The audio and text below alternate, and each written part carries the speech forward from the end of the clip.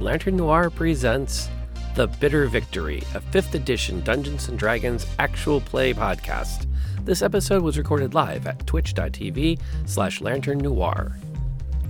Ravenloft 1921 is a gothic horror story with themes and situations that may not be appropriate for all audiences. Listener discretion is advised. We now present Ravenloft 1921 Session 0. This was recorded on March 20th, 2022.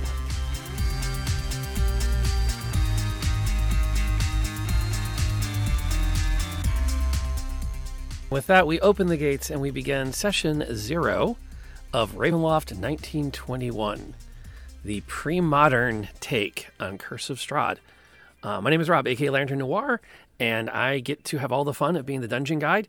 I have kind of suspended the use of the term dungeon master, for the historical reference being a little bit icky, and second being, I'm not really the master of anything here. I'm just kind of like pointing people down a path and hoping to gosh they actually follow it, which usually they don't, and I have to go drag them back onto the path, screaming and kicking and patching up wounds.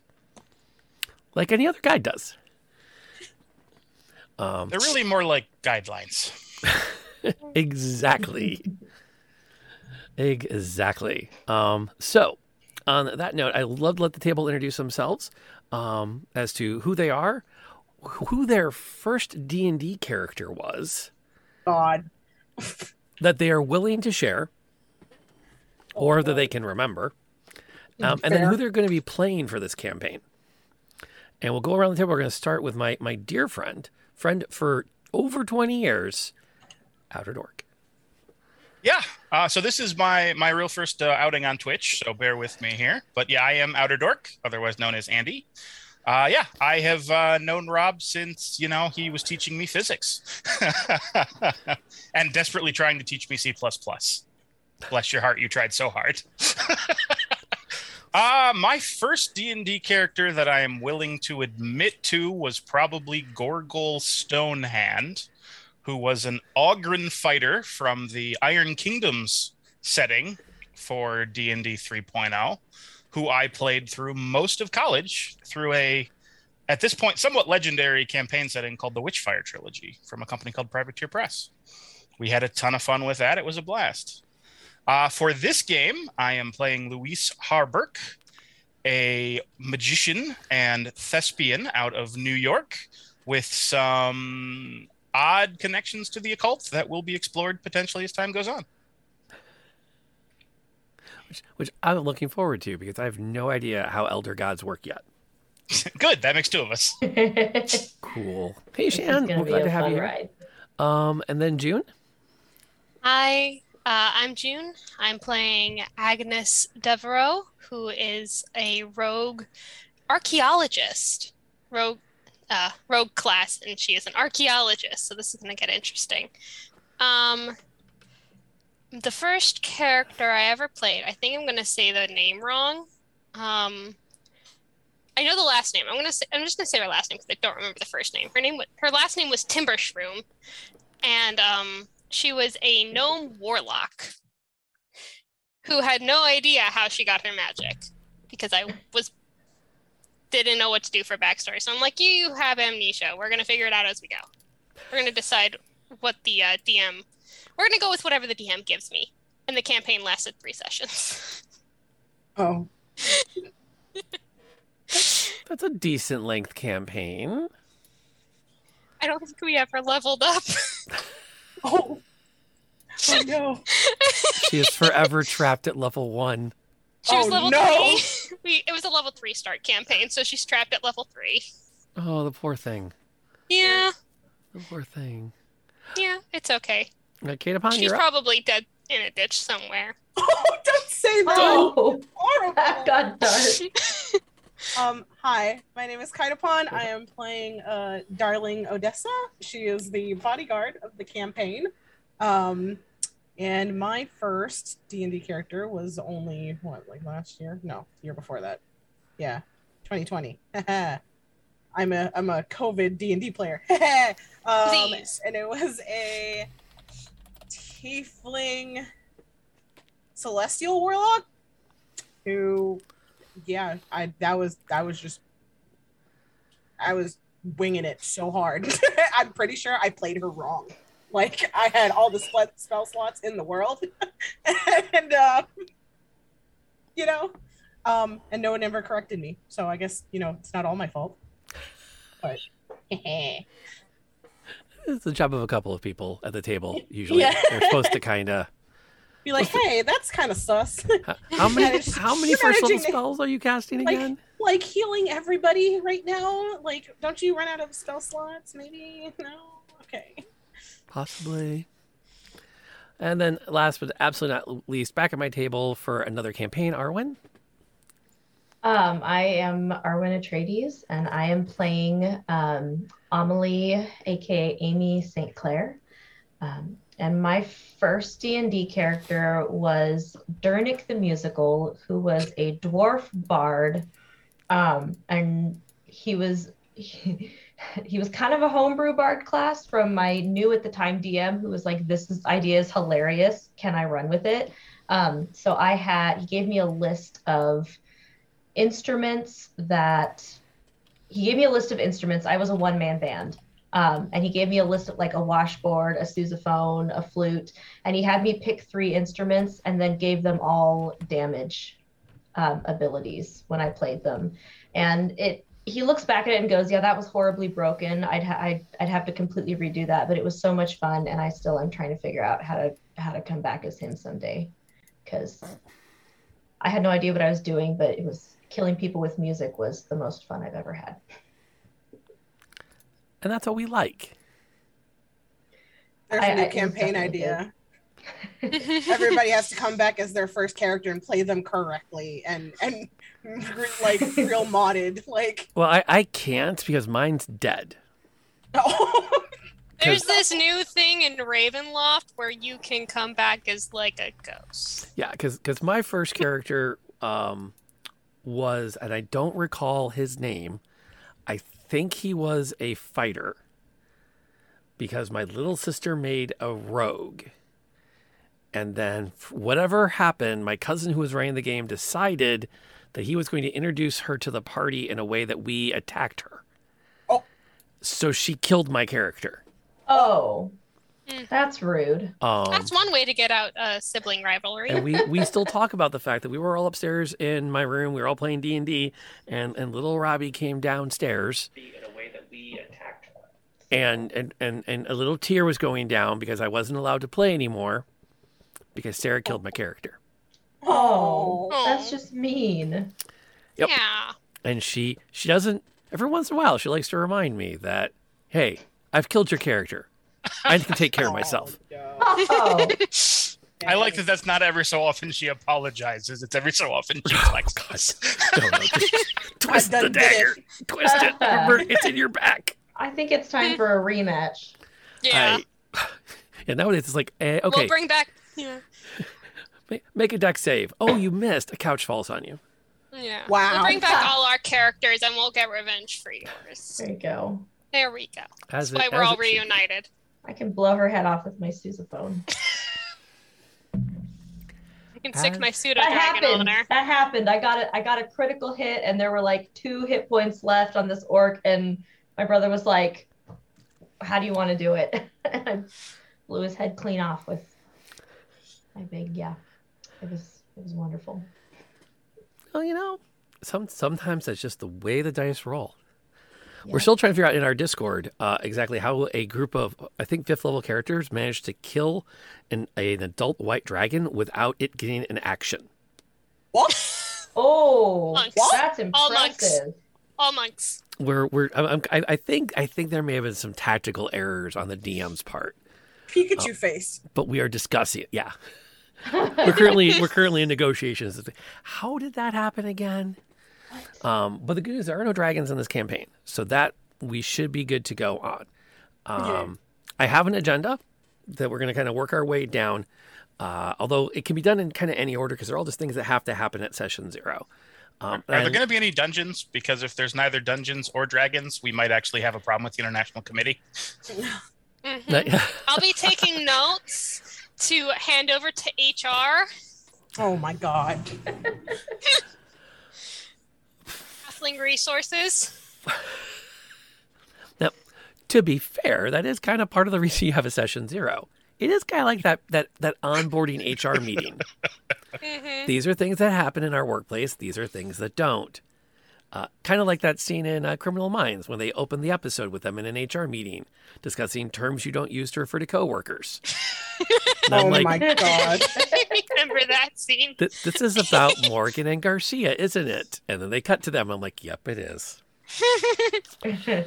Yep, it is. And for those playing at home, that is a classic example of the kinds of things you cannot do in the workplace. Trust me, I've been through those meetings. Ugh. Anyway. My company's so small, we don't have HR.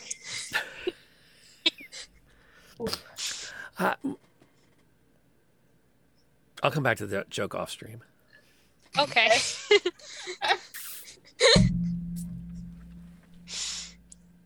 So speaking of such things, one of the things that I prefer to set up early on is the idea of making sure we're all on board with the fade to black as a concept, and then there's also the stoplights.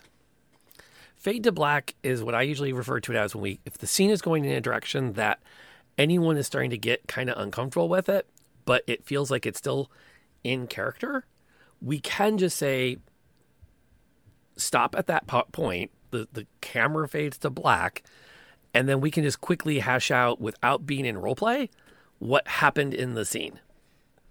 This is usually for, the easiest one to think of is intimate scenes, but it can also apply to scenes that start to kind of push at people's comfort zones with things like torture, violence against certain groups, violence against animals, perhaps even. Like not everybody wants to role play slaughtering and plucking a chicken.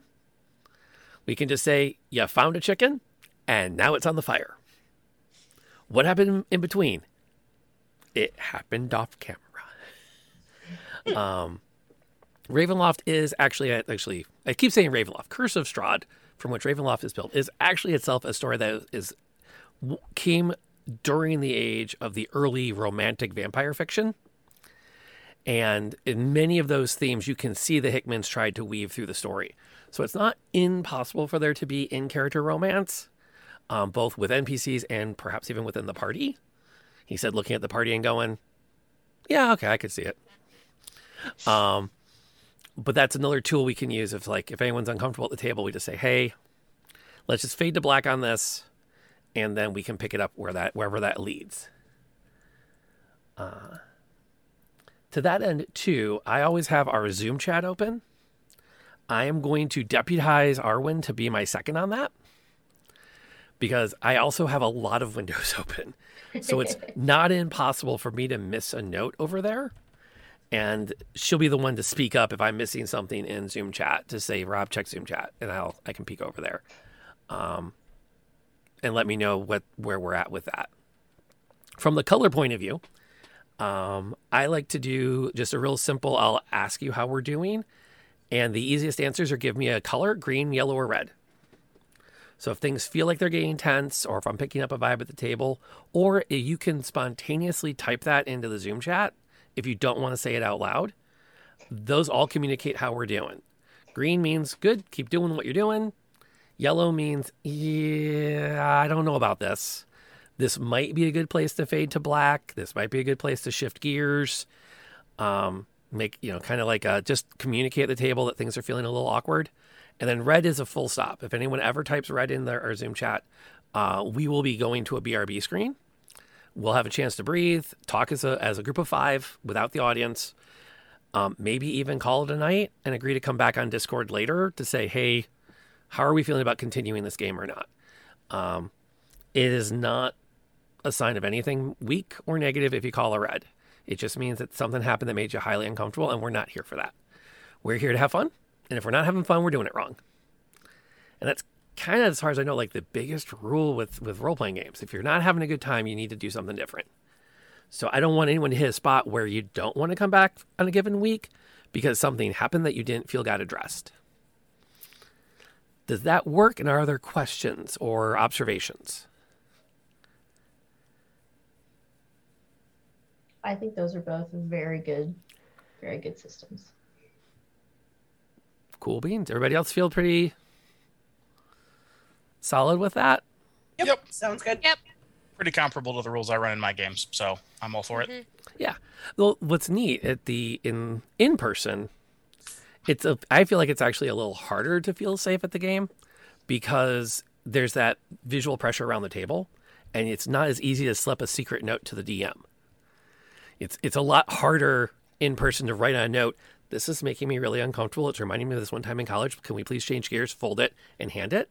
Whereas you can type that in Zoom chat and only 2 people know what happened. That's what texting is for. Yes. Yeah. Yeah. I have definitely back in our day, that wasn't an option. Okay, greatest way to send secret messages to your team at the table. That's how we get secret messages from my DM person. Arwen, check your phone. Oh no. Words that inspire panic. Please check your phone. Uh-oh. Can I speak to you for a second? We need to talk. Hey, can we talk? I very nearly fired a manager over his tendency to do that to me. Oh my god. We need to talk. He'd do that all the time, and it'd be like, I got a cool project I think you'll be great for. Okay, we need to talk about how you preface things. We need to talk about how you say we need to talk. Uh-huh. I trained him, but it took me like 2 years. Yeah. We need to talk. Panic. Mm-hmm. Oh yeah, I actually have like a macro on my email that just sends back to the admins. Is this a union matter? Like I get an email that if it says we need to talk in the email, they get an auto reply. Oh, wow. Nice. I'm not quite that paranoid about it, but I really should set a macro up for that. When my principal says, "Hey, can you come chat for a second?" It's usually I have a parent that wants to yell at me, but Scream like a pterodactyl back at them. like, nope, sorry, I'm on my way out the door to a dentist appointment. See ya. Okay, so speaking of things we can't handle, we need to talk. Sounds like it's officially on the red list. I have mixed feelings about the use of a checklist because on the one hand, it can be easier to see everything up front and go, yep, nope, yep. But I also feel like they can feel a little bit weird with a new group where you might find yourself going, are these things that are possibly going to happen? And it's like, I don't know. I don't think so. And I don't want anyone to be wigged out at the get-go. So I tend to fall onto the, if you know of something that's off limits, speak up and let's get it off the table early. And if you're not sure, it's okay to also speak up and go, I've seen this in some other games. I don't know if I want that in mine. And kind of flesh things out from there. I will totally put on the table right now, eyeballs are out. So you can, if you have to like jam your thumbs into a guy's face to get them to back off, that's fine. But you're not prying their eyeballs out while you're doing it. There's no stabbing in the eyes, no surgery on the eyes. Open my notebook and write down, cannot aim for eyes. I'm just going to put my jar of eyeballs away. Cannot have Darling collect eyeballs of her falling. Can I pickle them? That would be on my no please list. Even as a DM, I'm allowed to have the things where I'm like, nope, that wigs me out. What did I expressly tell you not to do? Pop out eyeballs. And what did you do? Popped out eyeballs. To be fair, it was a glass eyeball. Rocks fall, you die. Something like that. I should caution you. No eyeballs. No eyeballs. The domains of dread can be pretty. They're meant for me to push your characters' pressure points. So as we go along, I am going to be kind of asking questions about how things are going for your character, what things are freaking them out. It is kind of my job, if I'm doing this right, to keep pushing on those particular points. So there's going to be a lot of communication, I hope, with Arwen is okay with this. Amy is not. Whereas if that ever gets flipped, that's a really again, let me know. We can put it on the do not talk about list. I feel like we've been pretty good at chatting on Discord, so I'm not too worried on that front. I don't believe there will be sexual violence. I'm racking my brain to think if there's anything in the story arcs that could be interpreted that way. But there is violence, and there may be implied harm to children. If those are red flags for anybody, absolutely not. I'm fine as long as there's no on-screen violence towards children. Partially because of my job. And then that's also just like I'm fine with peril, I'm fine with off-screen implied harm, but anything that's on-screen involving children violence is going to be a no-go for me. I can do that. I am A-okay with violence towards children. That's fair too. Fair enough. Yeah. Personally, I'm pretty open. It's a game. Agnes likes to beat kids. Notes about characters. Learning all sorts of stuff Agnes today. does not care about children. That's not going to end up on TikTok later. She is completely indifferent towards their harm. That just told us a whole lot about Agnes. Yikes. Things I learned playing D&D. I'm going to just take a Yes. quick peek. Do I need to have a talk with you? No, It's more that she has a hard time emotionally connecting with people in peril or people in general. So it doesn't really connect that they're suffering. Okay. Interesting. As you put her down as lawful good. The lawful is the key word there, I think. I might change that, but that's kind of what I started with. No, okay. Awful good doesn't equate empathetic good. Yeah, she's not going to actively go out and hurt people. I'm not going to stab you because it's against the law, not because, I don't want to make It'll you hurt. feel bad. Exactly. It's illegal, so I'm not going to do it. That doesn't Exactly. Wouldn't Ah, Those are the there for a old- reason. The old lawful. Yeah. There we go. That's what she is. She's lawful. Lawful good does not mean empathetic good. Noted. Noted. And as things happen too, we can always add to the list as we go along. Death House is actually one of the suggested starting campaigns, and we're going to be using one from the Van Richten's guide. I think, from what I remember the story, I think it's pretty safe. It's pretty scary, but it's pretty ooky, I should say. It's hard to... Fear in an RPG is tough. But... Yeah, exactly. But it's got some interesting elements to it. Also, I am perfectly fine if you want your character to not have any romantic entanglements. Let me know if that's off the table, because I tend to try to mess with those. Louis is not interested in anybody. I am not good with romance.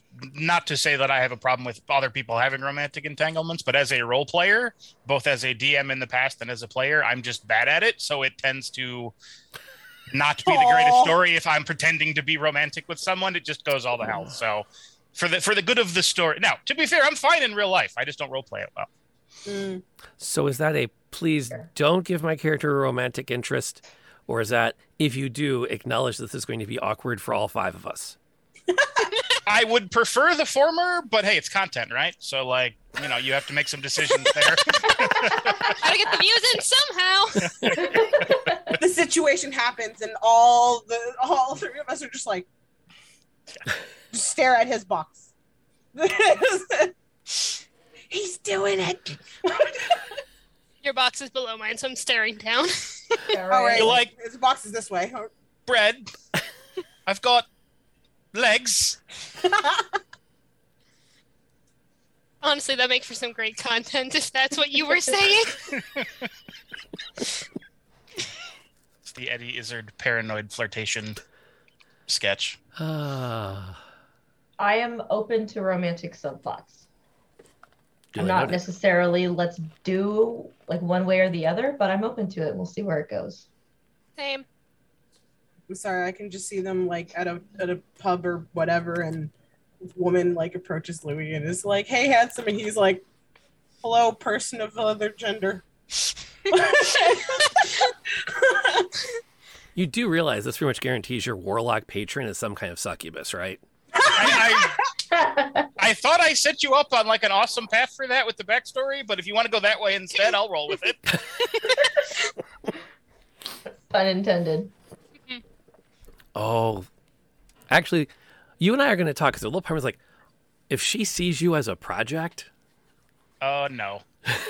Dun, dun, dun. Yellow. We're going to have to talk about that one. Session 0, we're already breaking out the safety tools. Yes.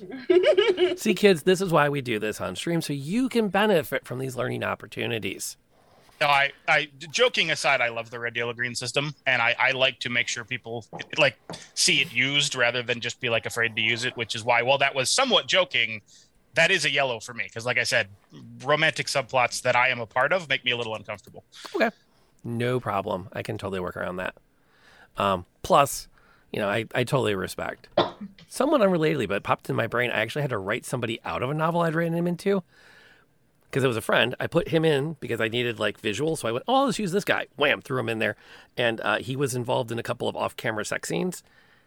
And he was like, yeah, this is just weird. Yeah. And I'm like, yeah, but she's hot. That sounds like a good counter argument in your head. She's smart and sexy and hot and a PI and carries a gun. Yeah, no, it's just awkward, man. Can you name the character something else? Okay. But he will always know it's him. Kinda. Yeah, and Well, you'll it's like always it know doesn't- it's him. So like- And now we all know it's him. So it's like he can't escape it. Nope. Dun dun dun. It's just not the way it rolls. Okay, so I need a soundboard. as we Bum, bum, ba-da. as we grow that list, keep me up to date on anything you want to add into it, especially as things come up. If anything occurs to you between sessions, we have our Discord. I will encourage us to continue to communicate on it because it's a great tool for us to kind of have those conversations away from the table. Just to make sure we're on the same page with each other throughout this process.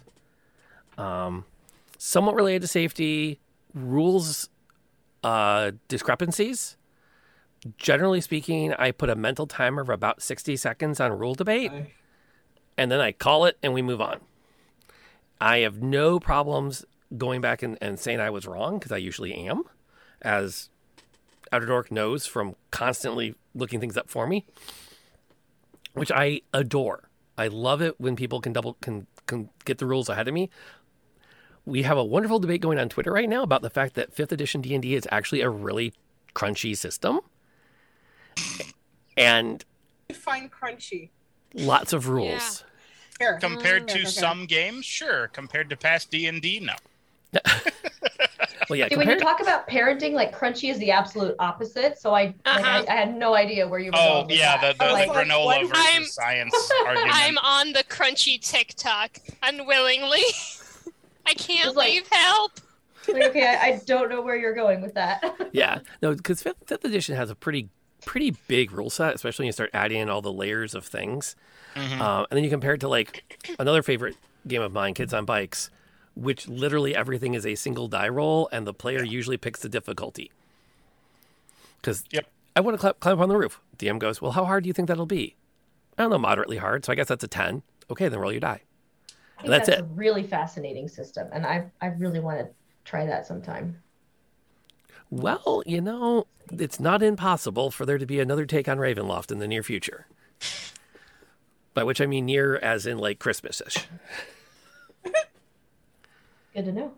I'm going to ignore have the the fact book. that that's near. Yeah. I'm gonna roll to see if I can climb to the top of the Christmas tree.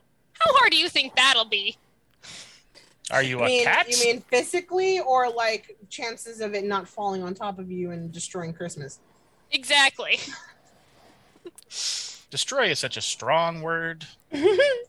It's okay. Uncle Joe already does that. Yep. And we all have an Uncle Joe. Somewhere. My dad. My dad is Uncle Joe. Yeah. He brings up politics at Christmas. Ew. Playing with fire.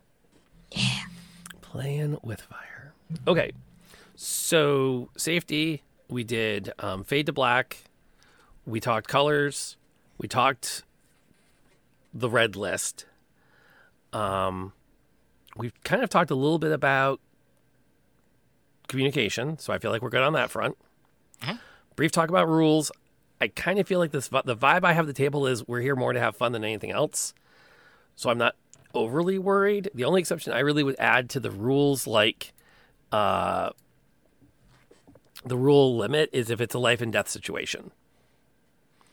In which case, then I'm perfectly fine taking our time on it, because if someone's character is going to die, I want to be really confident we all agree that's what happened.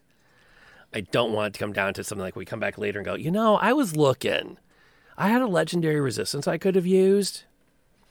Because that would be kind of unfun.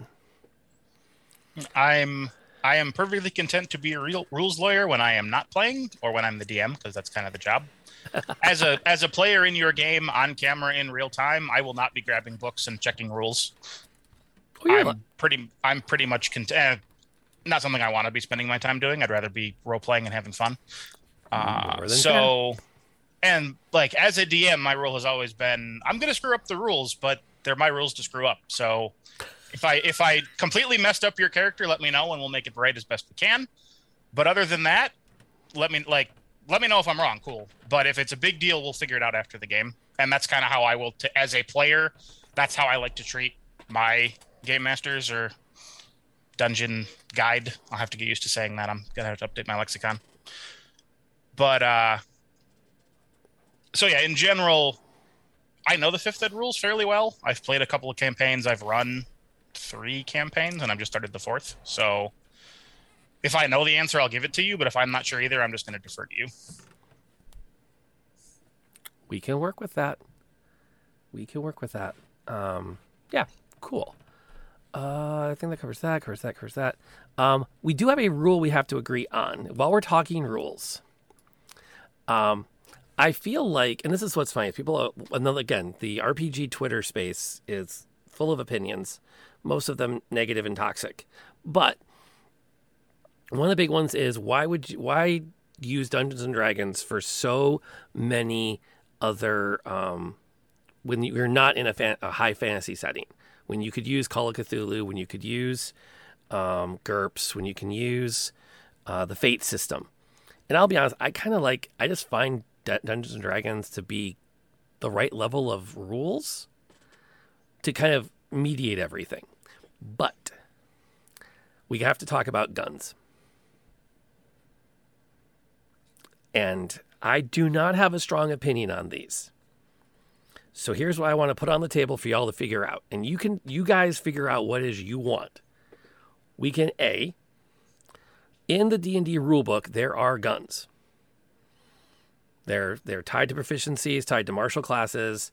They do about double the damage of any other ranged weapons, which doesn't faze me terribly because I tend to see hit points in any context within the D&D rule set as being fatigue points more than health points.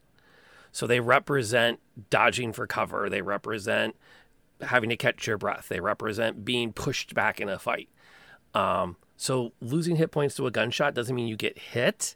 It means you've become anxious at trying to avoid getting hit.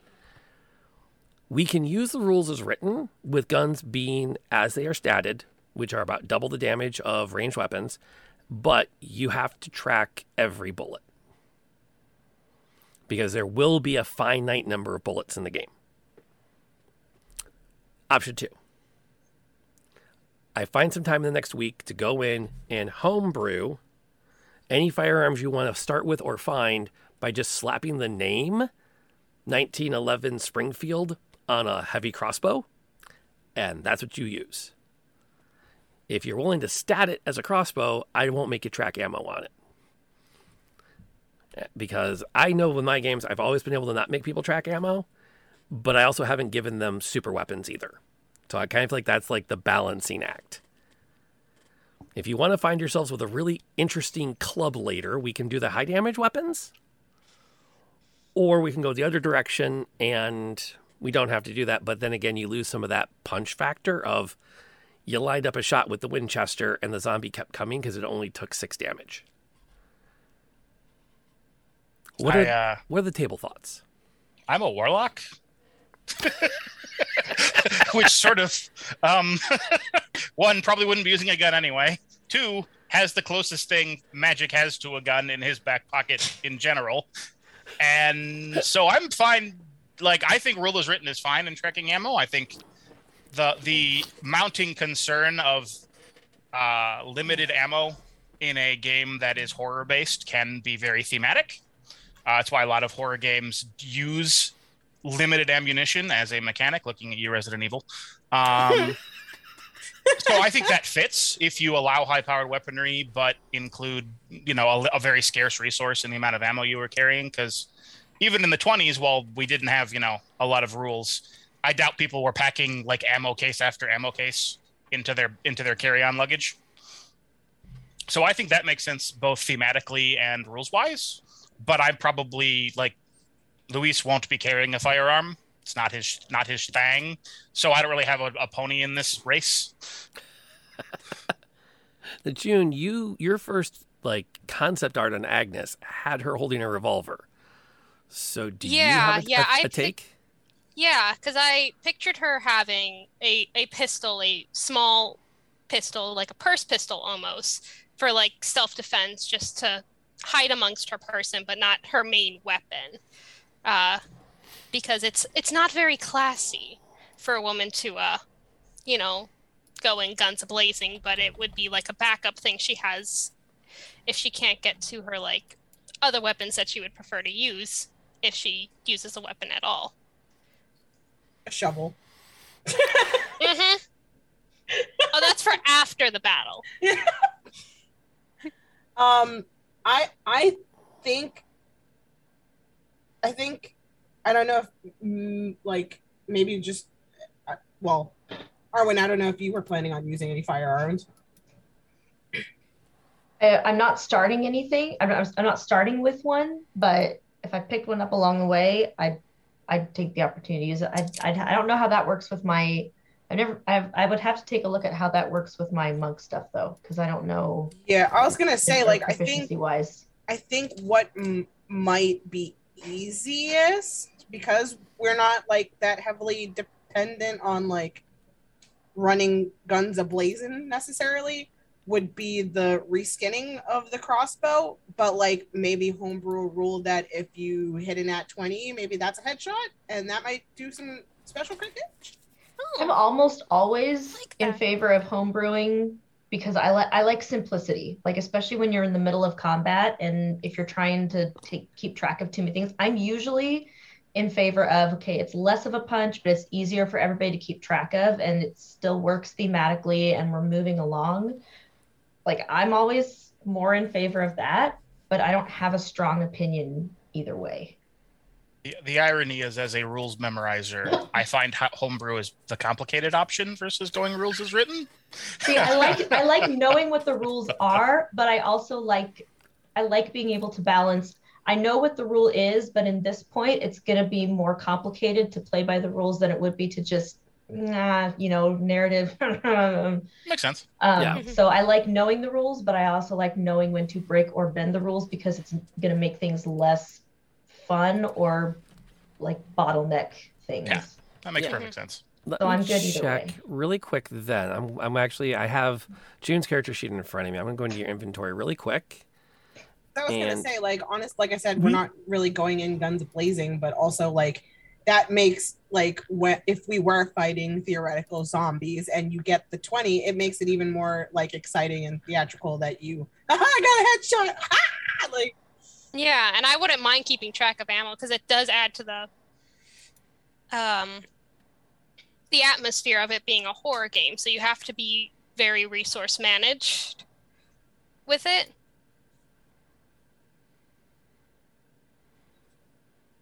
And like Agnes wouldn't carry a bunch of ammo with her anyway. So like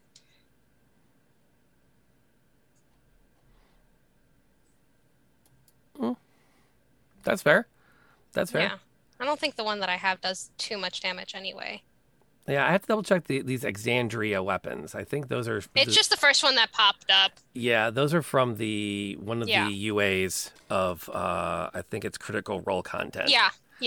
Exandria's Critical Role. And he was really having fun with that. And I think they imported that from Pathfinder because he was a Pathfinder gunslinger, and when they went on stream, they switched to D&D, and they had to import his stuff from Pathfinder. Okay, if the people most likely to encounter guns are cool doing the homework, which for me, I'll just have a piece of paper around here somewhere. I'll be marking rounds and stuff. And oh, hey, that's right, you used both your shots in that. You have to take a turn to reload it.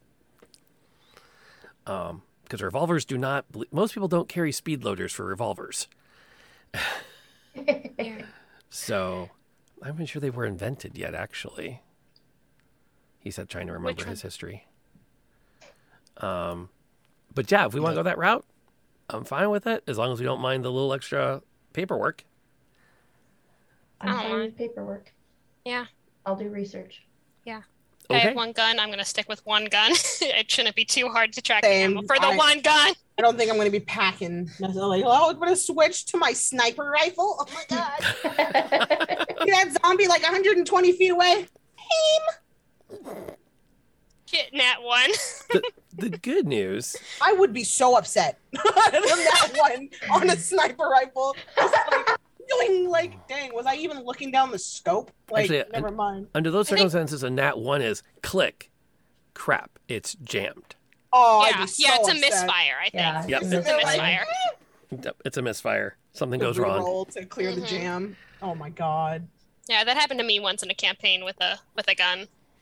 Like the whole gun fell apart in my hand, and I had to fix it mid combat. Oh no. Oh, no. I can only imagine having to roll to like clear the jam or like put it back together. Nope. Yeah. I nat 20'd on the skill check to get it fixed quickly, so that was really good. Nice. Yeah.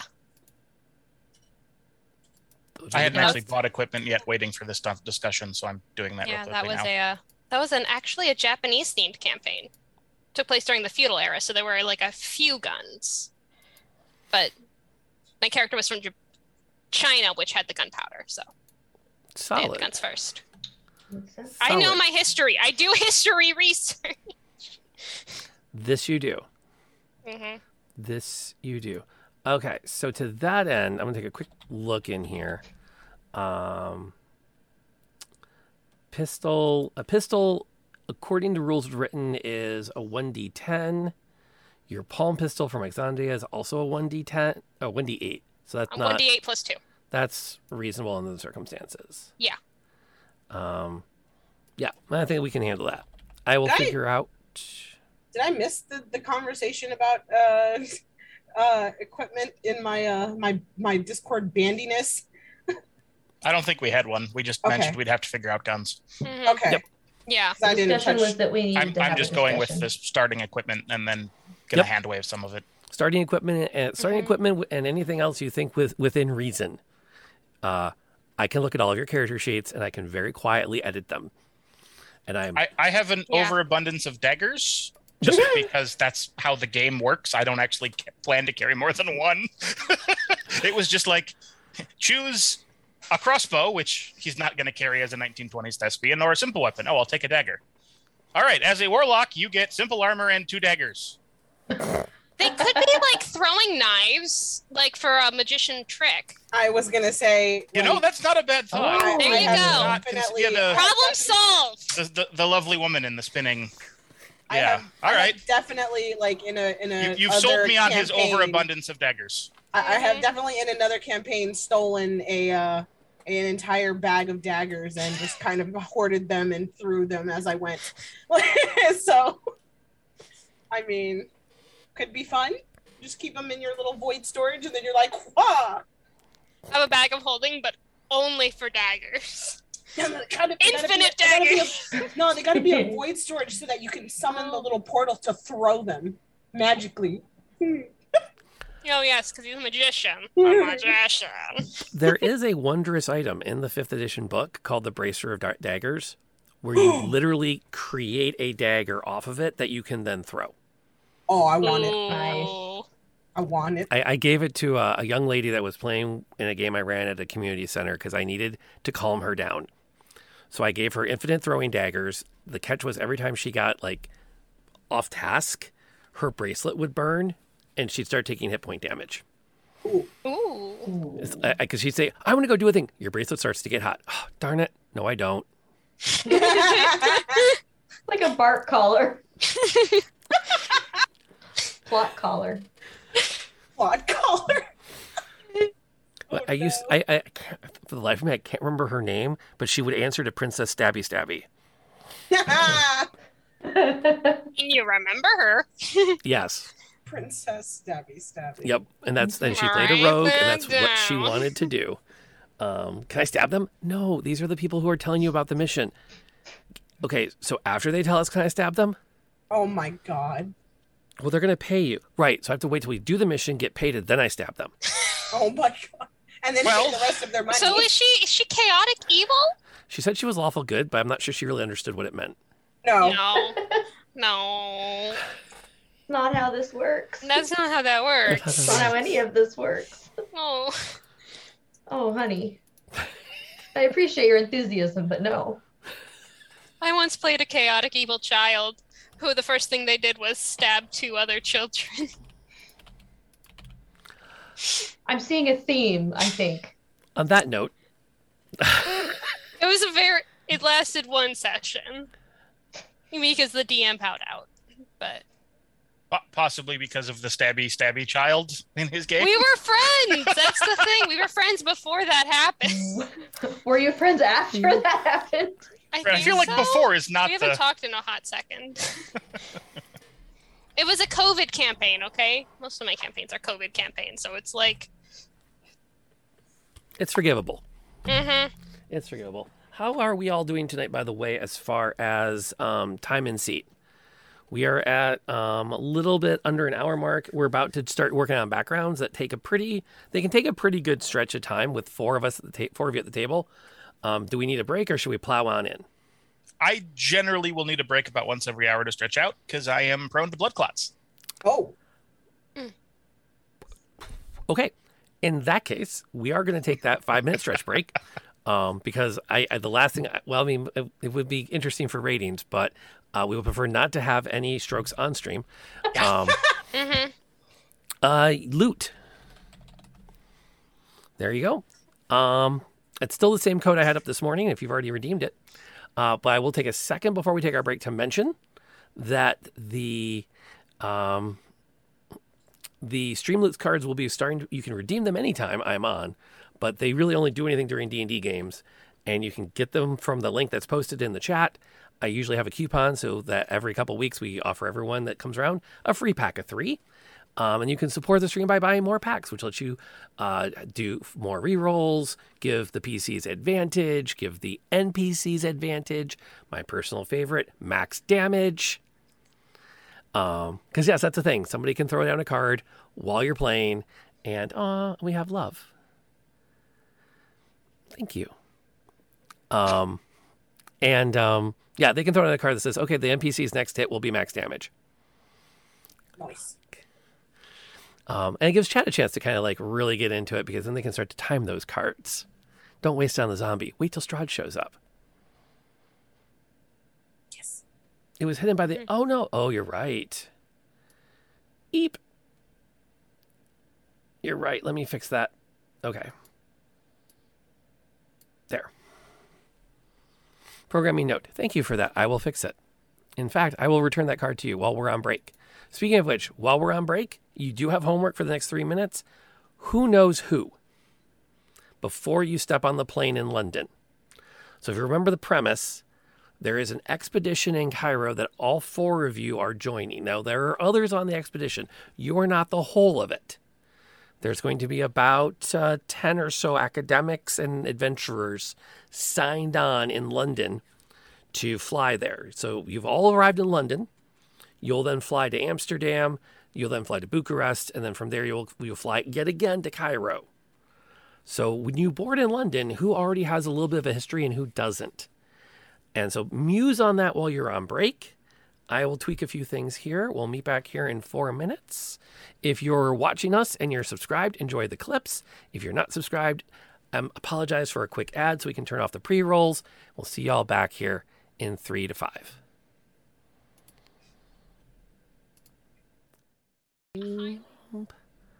And there we are back. Okay, so backgrounds. Let's talk. Who knows whom? Well, I probably wouldn't have gotten out much, but if I was in New York, I think I definitely would have heard of Luis. He has And picked up probably a lot what? of local notoriety. And probably some rumors, and probably like, I don't know what's true and what's not. This like kind of like meeting a local celebrity and being like, I've heard about you. What's all that about? Well, you've had time. Everyone will have had time in London to at least known something about everyone. That's Okay. the bare minimum. The question more is have you had time to have any interactions with them Okay. before you Gotcha. arrived? Although, again, I think it's very possible for Amy and Louise to have had some contacts. Perhaps the family has been a beneficiary of the theater. That kind of a That background. definitely checks out. Sure, we can work with that. Okay. I'll make a quick note of that. Anybody else have thoughts? Darling is from London as well, right? No, she's from the Philippines, but she Oh. moved to New York. Is everyone from New York? I actually was like, I was like, is there a pattern we're supposed to be following? And I looked at everybody else's thing and I was like, I guess I got to go to New York. Like, I just thought I'm from San Francisco, but I thought it like might be interesting if maybe Amy was in town the same time all of Louise's stuff. Like I was thinking about that. I was thinking, oh, if they were like kind of near the same place, maybe she would have heard of him. So that was in the back of my mind. And it was easier to do that than think of a reason she would have been in London. Mhm. But I was gonna say maybe Darling has stopped in London before on the way. Possibility. That She works. knows where the money is. I could have used a bodyguard at some point in my travels. May have worked for her father at some point. Mm-hmm. Yeah, I like that. Family ties. Yeah. Okay, so we have 2 knowns and 2 unknowns. That works perfectly fine for these. Now, Arwen's gone through this before, so she has the pleasure of going first. For boy. those that haven't, I should make a marker too of this so that I can come back and find this later, because I firmly believe that this book I have more than gotten my fair share out of in never running a game of it. Simply, I bought the book after we did session 0 from Dragon Heist. I was like, I'm getting that book. Mm-hmm. It is an incredibly fun rules light RPG. It's basically Stranger Things, the RPG. But one of the biggest things that they do with it, and this is just me talking about how great Kids on Bikes is as a system, is that the DM is supposed to arrive with minimal prep. Because during your session 0 and most of session 1, the players write the game. So it's a lot of that, like, what kind of story do you want to tell while we're doing this? You can decide what hatches out of the egg and how you're going to deal with it. Rather than having me decide it. Yeah, you found an egg, but now what? So, but they give us these great backgrounds to get everything off and running to start the game up, which is 2/3 of the fun. Now, if I could just figure out where I set that D20, because I actually took out a D20, so I'd be ready to do this. And it's a gorgeous D20. It's my new D20 I got from one of my players' husbands who custom made it. Ooh. So this is not a good D20 Fancy. to have lost on my table somewhere. I hope I put it back in the bag. I'm going to look really quick to make sure I should not be panicked. Oh, I did put it back in the bag. Well, because he was really cool. He included 2 D10s and 2 D20s. Ooh. So it's definitely like in that realm of like he's thinking ahead, so you can roll with advantage and stuff. But how many D6s? Just the one. Yeah, I know. It sucks if you play a wizard. I'm a firm believer that all dice sets should have 4 D6s in them, and nobody ever does that. It's either 3 or 1. I can see that. I like 66. I bought a set just that because was- I like the number 6. This is also why you'll never see a 9-sided die in there. Mm-hmm. I have a fireball set that is 8 matching fire themed. Yeah. Nice. I have one set, That's and okay. they're a metal black and gold dice. Ooh, metal dice. Nice. I Those are have fun. a lot of sets of dice that I have never used in a real life campaign. I just collect them because they're shiny and make click clack noise. Click clack noise. Yes, The dice Rocks. goblin. yes, Actually, Yeah. I am My, a dice goblin. my boyfriend kind of dabbles in woodwork, and I told him I looked up this thing on Etsy that I wanted, and it was like a dice box that had like compartments, and you can roll in the dice box, Huh. and but it looked like a book, like a big book. Ooh. Oh, I've Oh, seen nice. I those. Those are wanted, awesome. yeah. They're like, Yeah, I think I've seen those. so he made me one, custom. Oh, ooh, Ooh. nice. Ooh. That's so fun. Chunky, and it has like a little latch thingy, and with the leather piece, and that's all my dice in there. Oh, Very cute. Nice. Nice. I have forward to my dice. every dice set that I have collected since my original sets were stolen. Oh no! Ooh. Oh, that's Yes. rough. I had a bag of D&D stuff stolen out of my car, which included the Oh. first dice set I ever got. Oh. Rude. Oh. Hurt to lose, plus several other dice sets that I collected to that point. Oh That no, hurts. that's a tragedy right there. Yep. Can That we get an F in the is. chat? Oh, that hurts. That hurts. Okay, so to kick off our round of filling in the table, Arwen, a question for Miss St. Clair. What is Louise doing to protect her? Ooh. You See, didn't know? this is like my least favorite part because I have to think. Oh You're no! making me Brain think. juice. Oh no. And you have to assign something to him now. Louise is protecting Amy on some level. Think, and it's gonna have consequences. Okay, so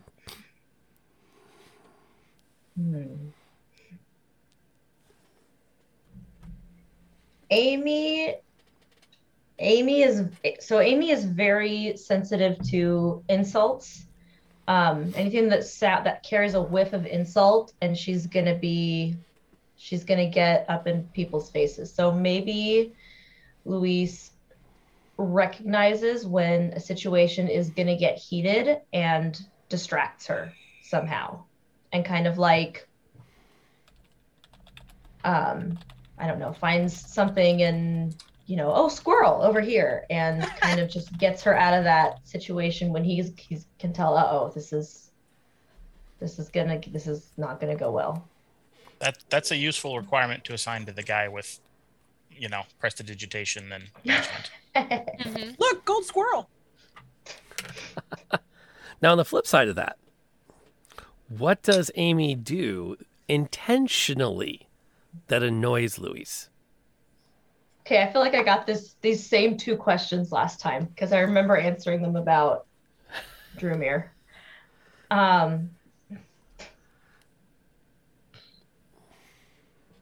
She definitely critiques his fashion sense. You're really gonna put those socks together? Did you? Oh, sorry. Did you not know how your shirt was not buttoned right? Like he's a little from his character art. He's a little eccentric, and she doesn't care, but she knows it bugs him if she just kind of like, you've got this very curated look, and someone comes in and is like, "Oh, I love the kids' party look you've got rocking." She's just kind of like, not maliciously, but like, yeah. Personally attacked. That's a very bold choice. Not many people would think to combine orange and green that way, and that's like I'm proud of your courage.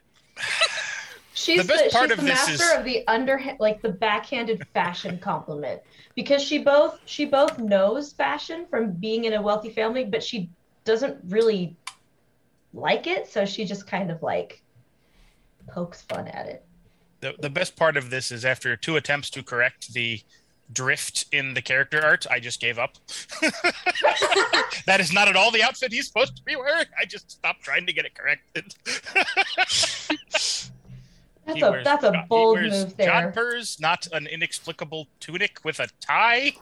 I just gave up. I was like, fine, tunic with a tie. We're going with it. It ended up being kind of jackety. Ish. Jackety-ish. Yeah, he no longer looks like a purple medieval peasant, which is what he started at. That's true. That's true. I tried. And no flame if the artist happens to be nearby. Because the art, I don't dislike the art, but it is not the outfit I had in mind. I tried. No, I understand. I've commissioned art before. It was a battle to get those gloves on our barbarian to not go up to her elbows. Nope, you pick your battles. I've been there. Okay, now here's the good news. I'm going to let you go next. Yay! Wait, that's good news? Yep. Because you get to throw something back at Amy. So the first question, what about this character makes you happy? About Amy? So what about Amelie St. Clair? Amelie. Does Luis find fun and pleasant and positive to be around? About the girl who likes to make fun of my outfits. Yeah. You still enjoy her company. Why? It's an excellent question. Let me think. She is from a background that understands the theater. And as a thespian who got his start in New York theater scene and, is on this expedition in no small part through the contacts he made, it's nice to have someone who understands why he's here, because amongst scholars and adventurers, he's the actor who's on the plane for some reason. And it's nice to have at least one person to be aware of, his skills and his standing in theatrical society. Theater would probably be like I was thinking about this, would probably be the only perk of her lifestyle that she legitimately enjoyed. Sure. Partially because escapism. Yes. Okay, this is a hard one now. Oh, this is the hard one. Oh, good. Oh, wait, you know what? You've been beat up enough. Let me find a better one. Because these are all the bads are bad.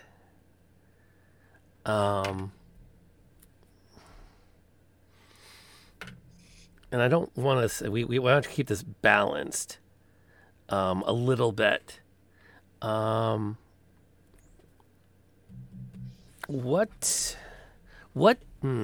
Okay, no easy outs on this.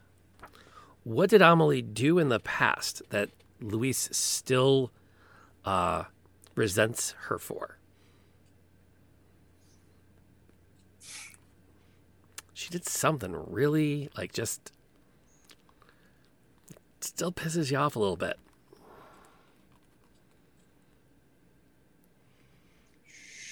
So we're assuming her family has financial backing ties to the New York theater scene. We've kind of established that so far?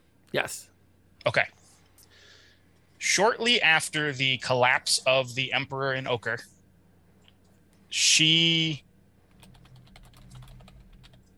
suggested that investing in his next performance might be a bad idea and a bad financial investment. Oh no. To her father. Oh no. And nearly cost him his debut role. Harsh. Okay. You don't talk about it anymore much, or if she did, she's forgotten and she never brings it up.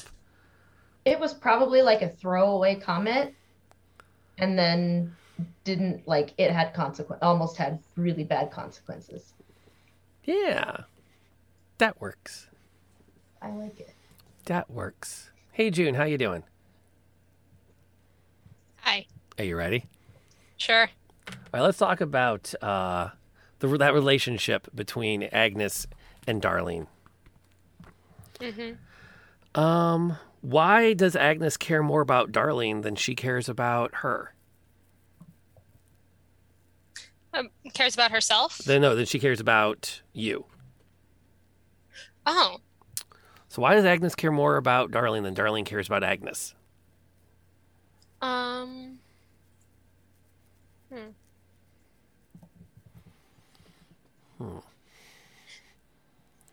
Agnes sees Darling as a real person. And that is not something she can say about a lot of people. Her mother and her father are among the two people she can really connect with as real people. So she values and cares for Darling because Darling has gotten into that sort of higher echelon of a person to her. Yay. Congratulations. Woo! I care if you get hurt.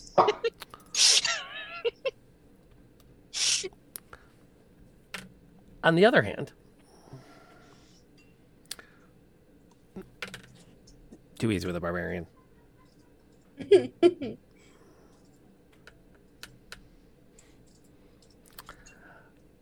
Okay. Assume Darlene does something to upset or offend Agnes. What would she have to do to get forgiveness? Oh, forgiveness is a hard thing. Mm-hmm. But it's particular like, to this character. Yeah.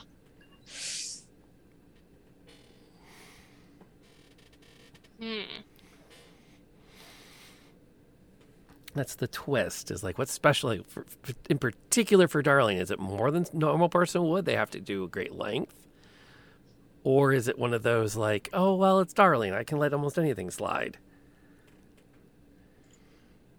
See, with Agnes, it's like you cross her, you're on her blacklist forever. She does not forgive. She's like, I don't got time for that.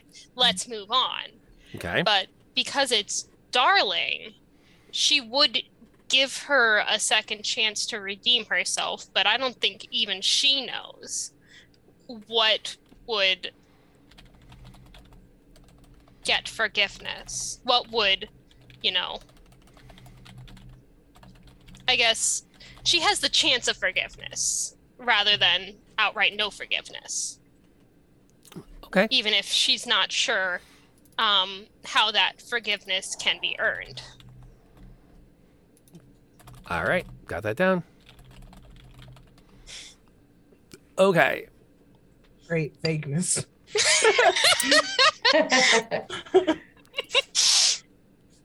Now comes the bad news. Oh boy. But on your point of view, because now you get to do this to her. I think it's bad news. I'm excited. Not vague. you It's get up for interpretation. Do it to her. Yeah. Already we has go. come up recently. Oh, okay. What item has Agnes given to Darlene that Darlene treasures? Her pistol. Not like the one she's like that Agnes is carrying, but she's given her own, and that's the only gun she'll ever use if she uses it. Because I got these guns.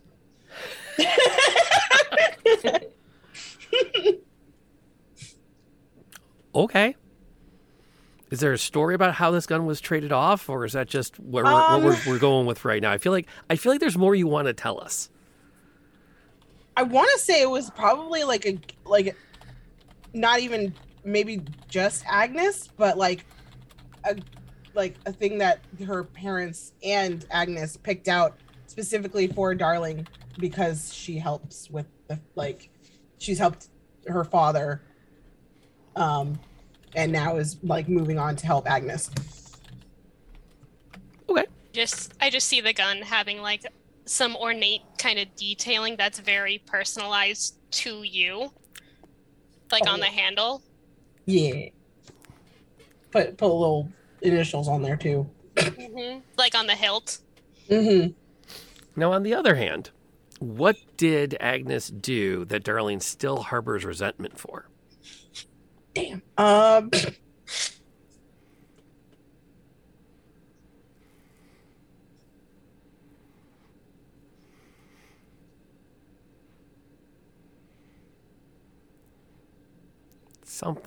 Something's gotten under her skin. She's still like... I want to say there was a situation of doubt where Agnes thought that Darling couldn't protect either her or her father. Okay.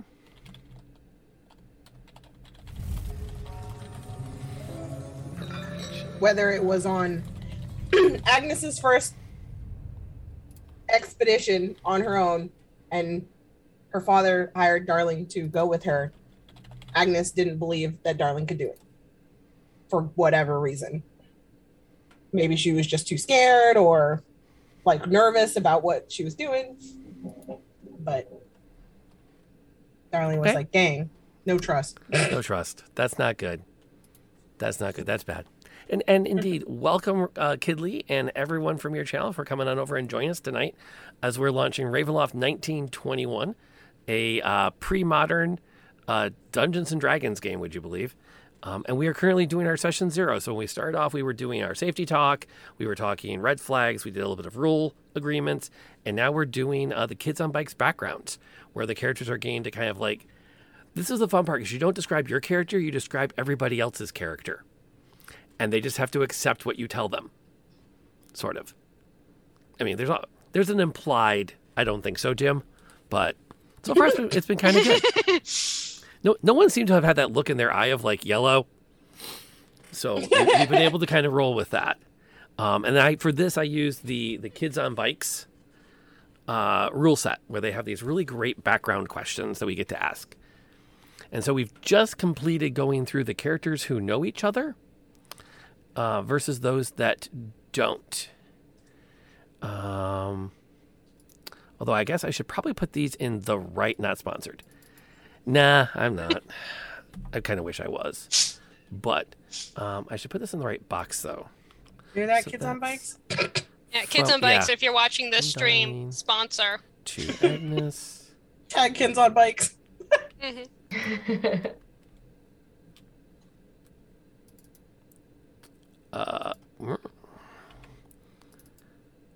Okay, let me quick note-taking issue there. Make sure that's in the right spot. And so that's from Darling to Agnes. We did from Agnes to Darling. So let me fix that because I put it in the wrong box again. And then we're going to get back on with this. And the way this works is I basically just roll randomly to see what kind of question comes up, and they have to answer it. So continuing with our story here, we've done one round of everyone who knows each other. Now we get to start doing the ones of people who don't know each other. And for that, we're going to bounce over to Outer Dork. We're going to talk about Luis and what he has heard about this Agnes character. Having landed in London, you've had a chance to kind of get to know the other people on the expedition. And in particular, what volunteer work have you heard that Miss Devereaux has engaged in?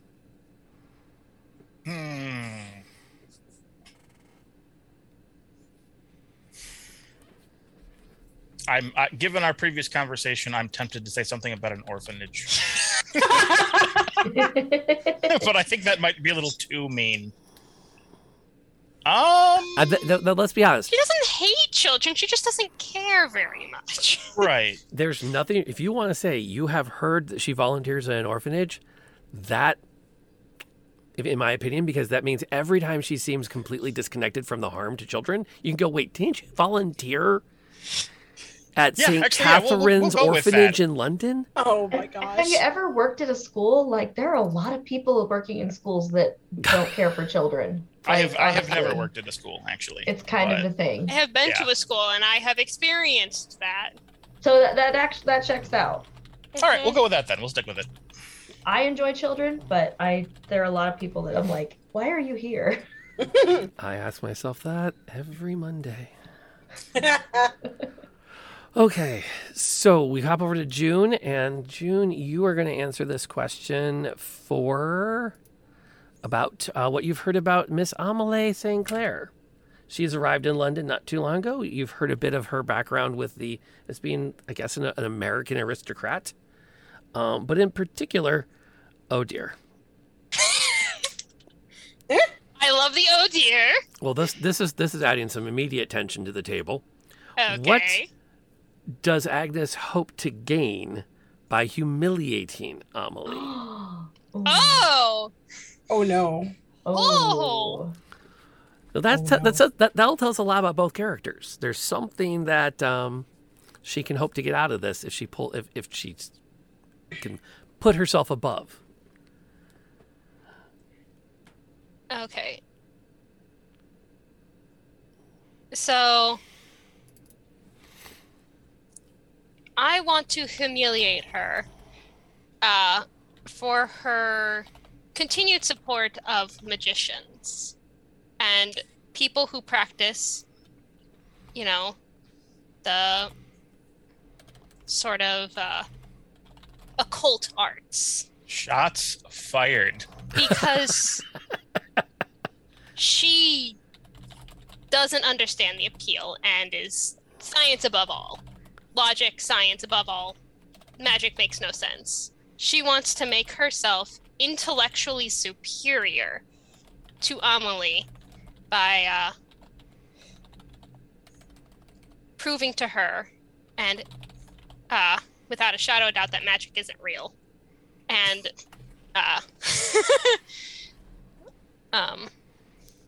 so stage magicians are like the ultimate charlatans. Oh yeah, 100%. Them and mediums. Oh yes, mediums are definitely charlatans. Oh yeah. She hates mediums above magicians, but not by much. the glass orb over the shoulder. And... yeah. Which, to stay, if I can add on to that, the yes and theater could also be one of those. Even if we layer the magician side, it also becomes the whole concept of the theater becomes like the arts are a waste of money.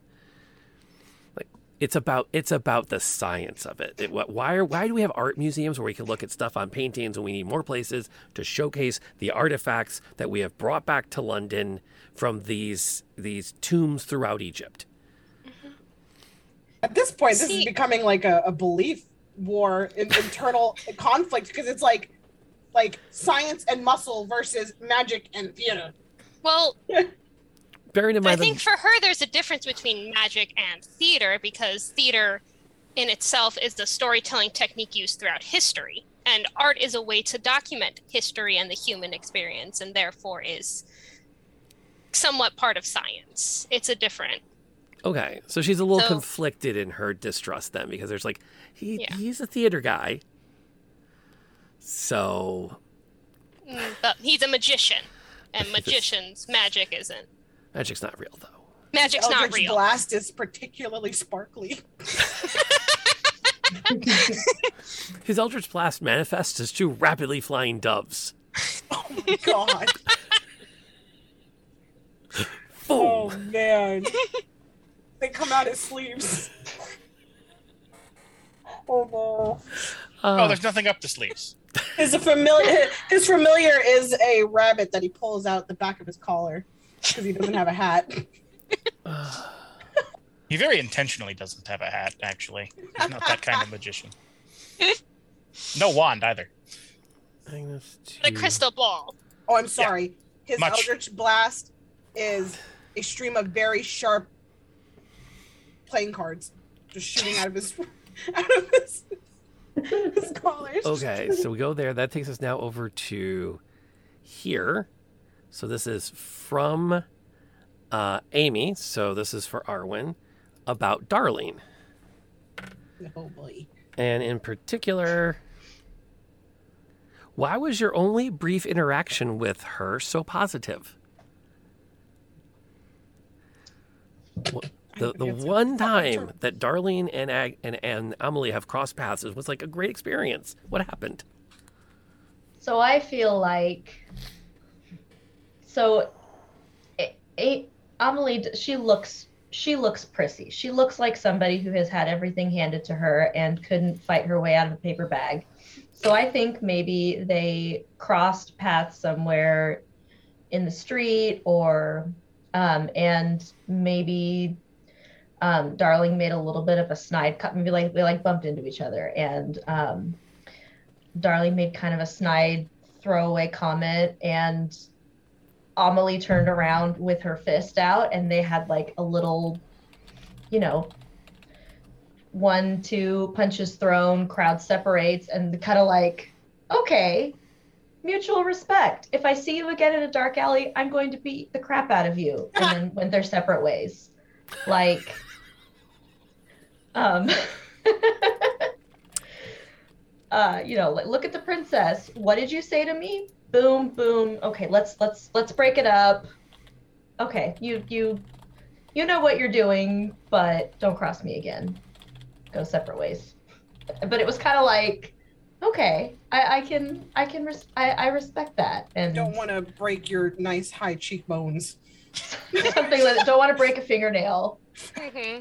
I'll break my fingernails on your face, and Mm-hmm. kind of this little, yeah, okay, you're okay. Your sharp cheekbones will cut her hand as she strikes at you. There you go. Okay, returning the favor. Oh, that's too dark at this stage. Aw. Okay, nope, it's not. Oh, okay. What do you hope to? What does Darlene hope to learn about Amelie, this scrapper that she has some begrudging respect for, in order to manipulate her?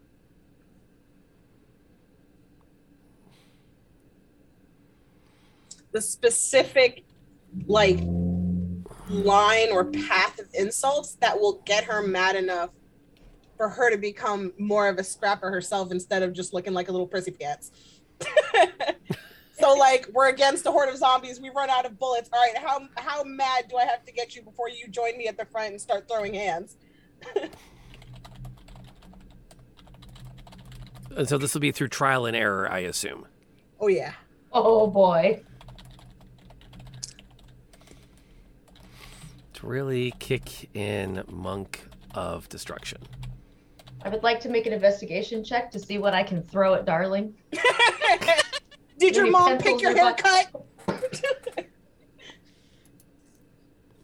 Okay, so Take off your shoe, chuck that. Pretty much. Okay, we're back up to Dork. You get to share something about Darlene as well at this point. Okay. In particular, again, you've been around London a little bit before you embarked for Amsterdam. No,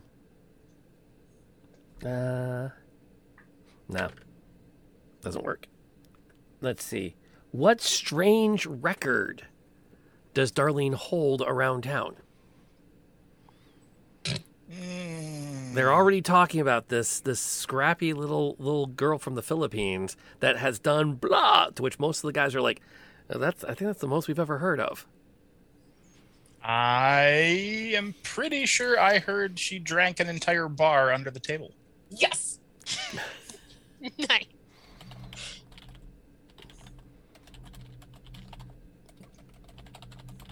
Has a record for the most Irish whiskey drunk whilst still able to ramble off Rattlenbog.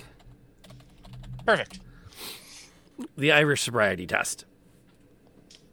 Mhm. Let's see.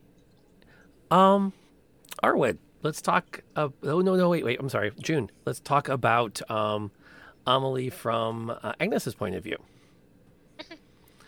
Wait. From. I was gonna say they did. I think we already did that. I have it in the wrong box. So, Let me move that to the right box. Yep. Blink. I usually am pretty good about keeping these organized. So that means we have to go the other direction, right? Yeah, to Luis, I think. Okay, so we've done that. Hold on, I'm losing track of what I wrote down. I don't think we've had. Hey, Shadow. We've heard from Agnes's view of Luis. no, Have not we? yet. We should do that. I mean, by proxy, we kind of have. We kind of have, yes. Yeah, there was a have. tangential slashing. There was an indirect attack, Collateral damage. Yeah. attack of opportunity. He moved through the It was, square. yeah. It was my second attack. What did I do? My bonus action attack. Second wind. We're not doing that. We're not doing that. It was my sneak attack damage. That's already come up. Okay, you know what? We're going to do that one. Because we're going to make you admit it. But dear. Agnes has heard that Lewis has already picked up a habit, or a reputation, for a particular charming habit that everyone around at least the area that you've been staying in London talks about. So, what charming habit is Luis known for throughout the parts of London that he's already had time to be known? Or that you've heard from family that live in New York? You can go either direction. What charming little habit does he have?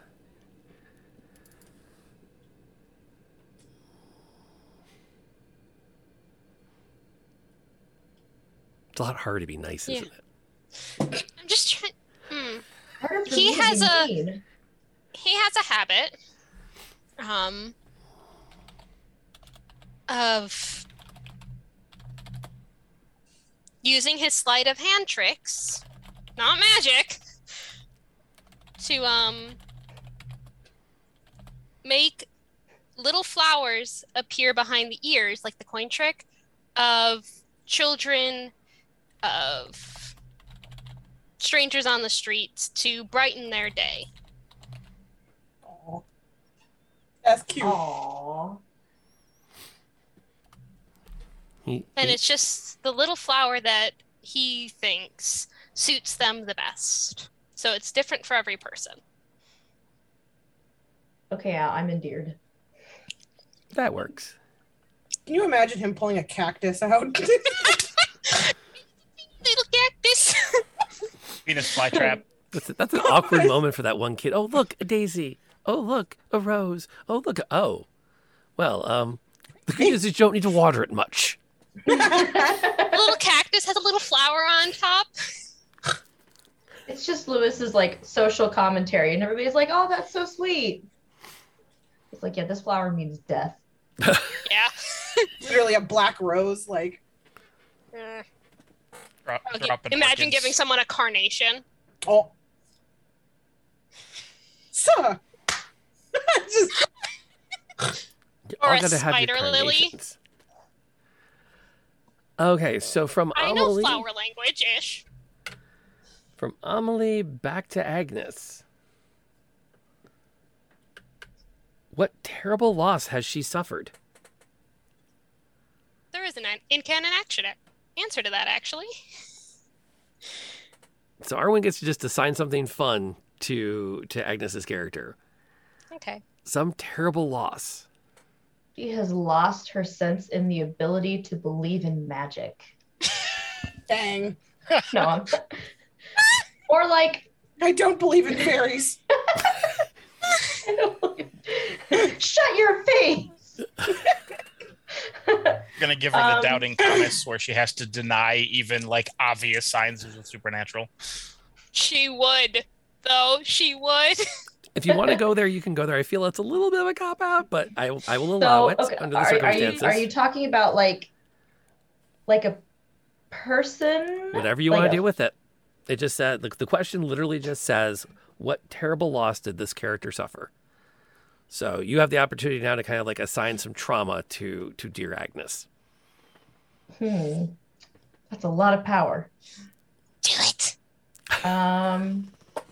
Do it. Let's see.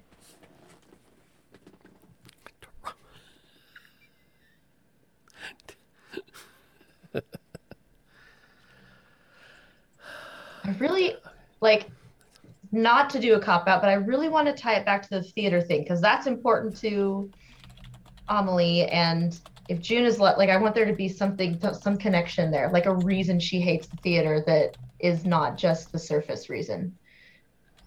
So maybe someone she loved, like a beloved, her grandmother died of a heart attack during a particularly exciting theater. Like there was an exciting theater, maybe a magic show or like a play and something. And her grandma just had a heart attack and died. And because of this, June hates the theater, hates magic, has anything to do with it. But it's because, there's no meaning to it. It's silly, it's frivolous. I'm better than that. And because that's so important to Amelie, she's like, it's really sad that you allowed that trauma has made you hate everything to do with this thing that is very important to me and I love. I love that. Thank you. Magic is charlatanism. No, it's because your grandma died. Like a who hurt you kind of thing, but there actually was. There was some legit trauma that happened. Okay, yeah. And now, Kadapon, you've got the last of these. We get to find out a little bit about Darlene and Louise. Let's go. How far would you go to get to know this character and why? How far is Darlene willing to go to get to know Louise? And what about him makes her go, yeah, I want to get to know this guy? At whatever level that is. She wants to get to know him because the whole muscle versus magic argument, and she needs to know how she can literally physically beat magic. Do I just is it possible for me to punch through an eldritch blast? Teach me the ways. So yeah, totally selfish reasons, but he's the closest current key for her to be able to be stronger, essentially, and be more marketable. Okay, and that wraps up the background questions. Woo! So I'll slide that book over there. Now, this actually is a really great way for us to bridge into a little bit of world building before we board that plane and set you into it. Where are we at? We're at 9:00. No, I didn't prep for that. I don't want to do that tonight. We didn't turn on enough things to do that. This is a Lovecraftian-inspired film noir setting where there is magic, as we have a warlock character, with a fairly interesting background as to how they ended up selling their soul for magic, as it kind of makes some sense. But to recall, magic itself is in that same 1920s film noir. No one really thinks it's real because it can't be. You all know that Luis is here more as an actor than an expert on the occult, which is also why, on his profile, it even has occult in quotes, because while some people will say, well, yes, this is our occult expert, everyone's like, doesn't that just mean he reads hieroglyphics? Like, there aren't real curses, are there? Which creates some fun twists, because if Darling is of the opinion that, like, hey, maybe there is something to the occult, that says a lot. That shows a very open mind. And we definitely have at least one person who's like, yeah, there's no such thing as the occult. Everything has a rational explanation. Well, I was going to say, like, even for, like, not necessarily magic and as a actual Filipino person playing a Filipino character, Filipinos are very superstitious. Like, we've got, like, monsters, like, that'll haunt you if you go outside in the middle of the night. So, like, and in other parts of the world, it's just called a centaur. But for us, it's, like, horrifying that he's going to kidnap your kids if you let them out in the middle of the night. Yep. Well, yeah, So- and the Irish have a long tradition of believing in fairies. I think Which- it's the Kelpie, I think is the one I'm thinking of. Yeah. That transforms into a person and lures you to the lake so it can drown you. Yep. That's the one? Okay. Yep. Kelpies are, those are like mermaids, but they're more seaweedy. Mm-hmm. And CBD? their water form, I think, is a horse. Oh. Or they're a horse, I think. Oh, that's a Kelpie, isn't it? Yeah, that is a Kelpie. That's what I'm talking about. They're a Yeah. horse. Yep. Oh, yeah, I remember. They're a beautiful horse. You touch them because they're so pretty. Your hand sticks to them, and they walk you to the water and drown you that way. Sounds legit. Remembered the legend. I remembered. Yeah. Don't touch pretty horses, guys. You'll drown. Tell that to my Wednesday night game. Oh dear. Oh boy. Yeah, I had Did I give okay. you ammo? Okay. So, like, all right. So they're level 1. Okay, level 1. And they're going through town, and a troop of Imperial Dragoons ride in on celestial horses in bright uniforms with big plumed hats and swords, and, like, we own this place attitude. And all 4 of them go, a celestial horse with a magic saddle? We need to steal one. Oh my god. Well, yeah, obviously. Oh no. I'm like, what, but level 1? Like, yes, but horse.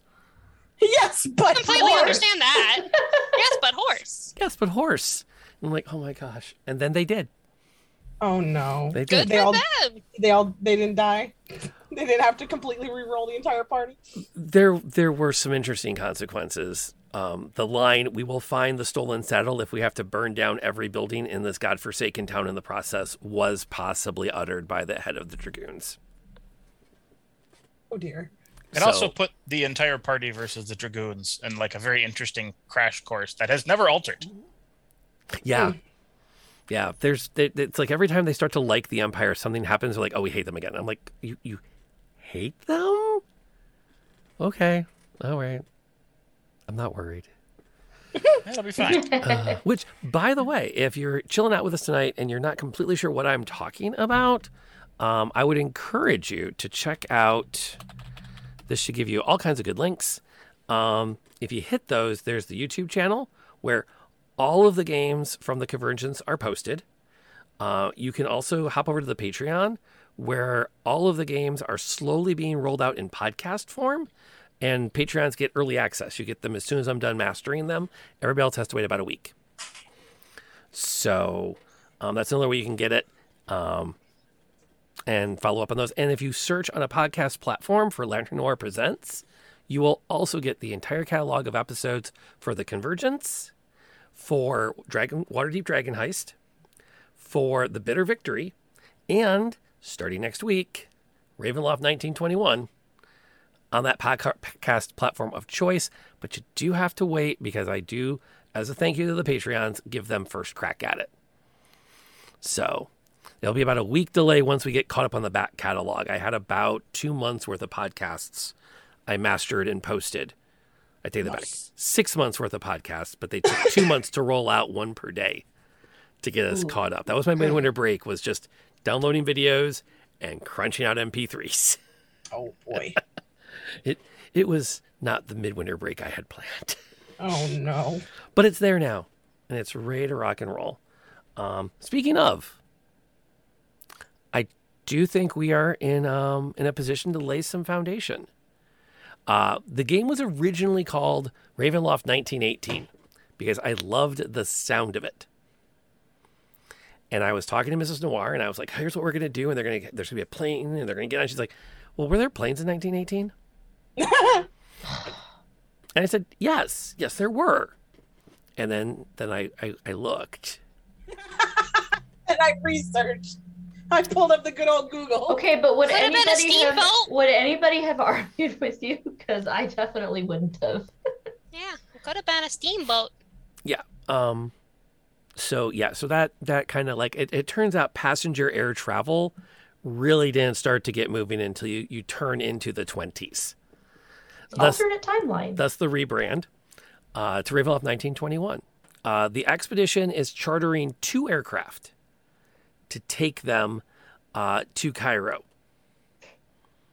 You board it. All 4 of you will board in London. You've had a chance to get to know each other. You've seen the London sights. You've imbibed your fair share of alcohol from throughout the United Kingdom. As we are well into the 20s, there definitely is a strong belief that anything that is found in Egypt must be returned if it is of value to the Royal Museum in London, as that's what you do with things found within the British Empire. And you've all reconciled yourself to this on some level. Maybe there's a little bit of a, well, I'll scroll this away and maybe slip it off to somebody in Cairo if I get a chance. Or a little bit of a, well, they're paying me to do it. I don't really care where it lands. As long as they just don't eat the mummies or something weird like that.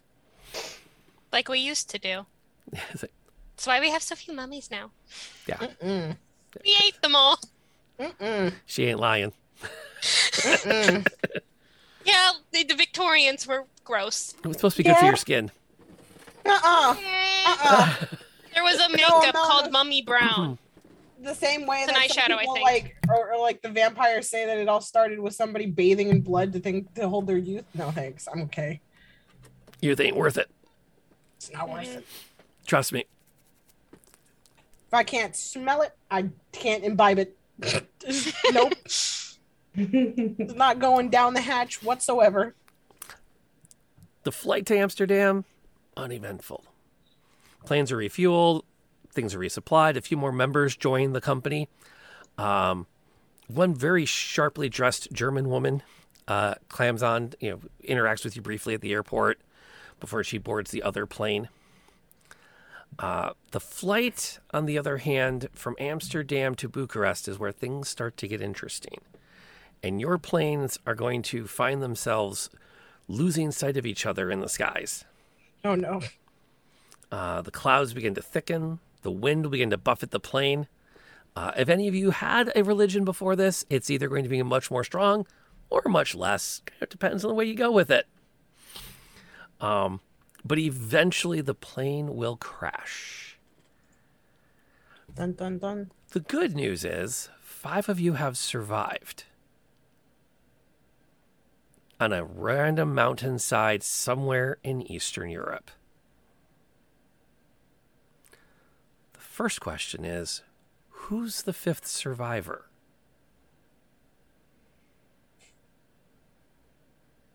And that is not a DM like hook. That's legit. Okay, you 4. Who is the 5th survivor?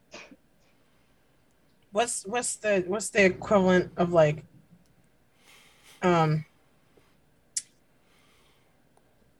our cartographer, but like our cartographer is naturally good with lay of land, I think.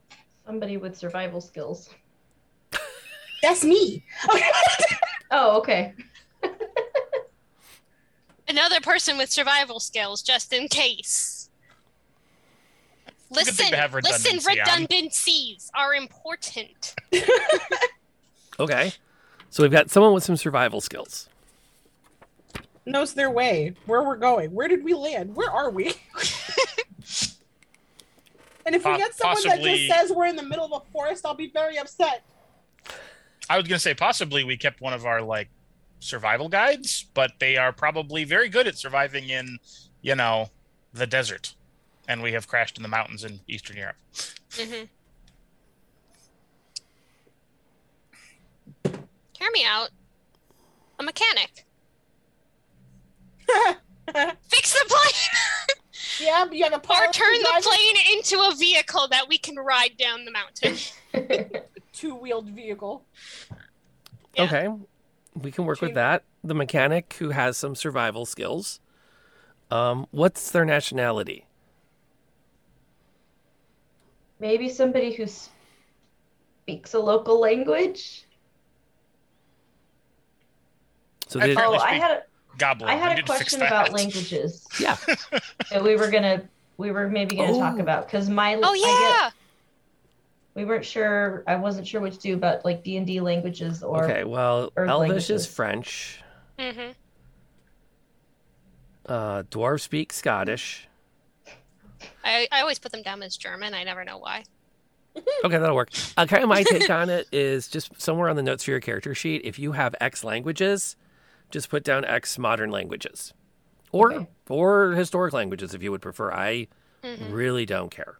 Are we being Already imperialist done. and assuming that common is English? We are going to be imperialist and going to assume common is English. Mm-hmm. And to be fair, even in the 20s, English was still pretty prevalent. Plus, it made sense all of you ended up coming through that direction. Now, I do think Darlene is the most likely person to have other languages in her wheelhouse, having had English as a second language, which doesn't comment on her fluency, but it definitely comments on, like, it's already bridged that first gap of, oh, yeah, I'm used to learning stuff. I mean, I'm also have the linguist feat. So you know lots Oh, of I know. languages.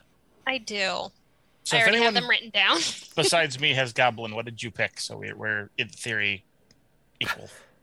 So I have Abyssal, Common, Dwarvish, Elvish, Sylvian, and then Thieves' Cant. And I equated them to English, French, German, Latin, and then Arabic/Ancient Egyptian. Okay. Because I felt those worked with the character and her background. Reasonable. Now, are you keeping Thieves' Cant? I use it more as like how she takes her notes. Because I'm a rogue, and so that's how I kind of have it. So somewhere in your studies, you picked up all those little like half phrases that people use that mean totally different things, and that's how you take your notes. shorthand. Your shorthand is the kind of thing that someone from like the south side of London would go, so you're looking for a place to like rent a cab. Got it. Even though you said something like, I need to pick up my sister at the wheel. Yeah. Or like, oh gosh, what did they say? I need to see a man about a dog. Yeah. So we're in Barney. Noted. What? Barney Rebel? Trouble? Cockney Literally slang is just pretty much like- all rhyming slang. I literally just saw somebody say that on a comment thread the other day and thought that was pretty great. That's from Lock, Stock, and Two Smoking Barrels, I think. It's not uncommon. I'm not good at it. Nor am I. That's Yeah. the only one I know. So I need to figure out a language for Goblin. Yeah, whatever you want to have learned.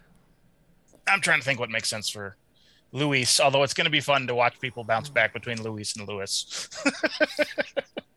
Because Well, I think I've called them both, which is half the fun. So Okay. if you pick one, So that's the trick. Oh, okay. You He have to grew pick- up. He grew up Lewis because he's from the Midwest, essentially. But he's a thespian in New York, so he's Luis. Okay. Luis. Luis. To which I'm only that Darlene just Not calls. Luis. Just Luis. You have to enunciate the ooh.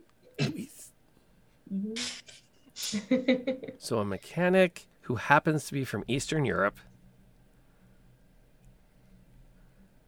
So he has Gotta some love those. familiarity with the area. Gotta love those coincidences. Okay. I will be putting him together, and that will be getting you started. The good news is, as you've made your way down the mountain and into this kind of a small abandoned hamlet at the base, you do find a cold, dark manor house that you can take shelter in. At least until you figure out a plan. And as you step up to the castle, we will start next week. Woo! Sounds like a great plan of action. Mm-hmm. Nothing ever goes wrong in dark Eastern European manor houses. Mm-hmm. Not a bit.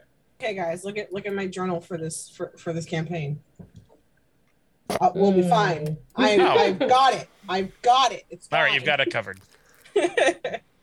Pew pew. Do you, though? Yeah, it's fine. I mean, don't worry. he does end up dead, so I guess that's par for the course for us. Spoilers. He also lets several children die, so one in particular Spoilers. brings him into space. How long has this movie been out? These movies been out? Come on, no one cares anymore. Disney Plus, man. Disney Plus. Yeah, no one cares. Figure like after a year, it's my own fault. Yeah. Like I try not to go looking, but if I get a spoiler, I'm like, yeah, that's on me. Like, come on, the memes alone. I did inadvertently do that to a class of 10th graders one time. Good. I was talking about proofs, and I said, well, you know, it's like you're trying to make an argument. Like, say your teacher says that you have to prove the primary theme of Mice and Men is that man is basically screwed by his circumstances. We all knew Lenny was going to die at the end of the book. It's just what was going to happen.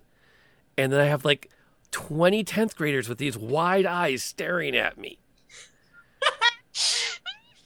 Y'all haven't finished yet, have you? She just assigned it last week. Oh no! I was going to say, how many people actually read Mice and Men anymore? But there you go. Man, that hurt. That hurt a lot. Oh, ouch. no! Oof.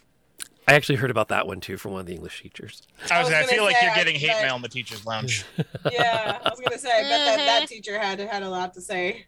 I've learned a little bit. Now I'm more like, so what books have you finished? So I can reference them for this argument. Mm-hmm. But that's the thing It's about like so funny around the time those movies came out. Like I saw like there's like those funny like posts online of people like English teachers posting a big old sign on their doors talking about, if you talk about Marvel in my room and it's a spoiler, you're getting an F. And I was like, wow, that's super serious. Jeez. I used to I tell owned a comic book shop. None of appropriate. these movies were surprising to me. you. It's all just storylines that I've already read. I mean, that's fair, but like I had the same experience. You know what I mean? Oh, yeah. I did the same thing with like The Walking Dead. I read the books, but then when the deaths actually happened, I still sat there and cried for an hour. Yeah. On the TV show. Because it's like how they present the death and how they die. And those stories diverge pretty dramatically because Yeah. Kirkman set out to tell a different story than the story he had told in the comics. See, that was why though. That's Right, the yeah. kicker. I was like, he's not gonna do it. Right. He's not gonna. He's not at point. I went to the last Hobbit movie in full cosplay and no makeup because I knew there was going to be no point. When I went to go see No Way Home, my former friend was like, "Bring tissues." That's all I'm gonna say. And I was like, "Oh boy." Oh yeah. I was like, "Oh man, why?" Sure enough, I come out of the movie theater like sniffling, like.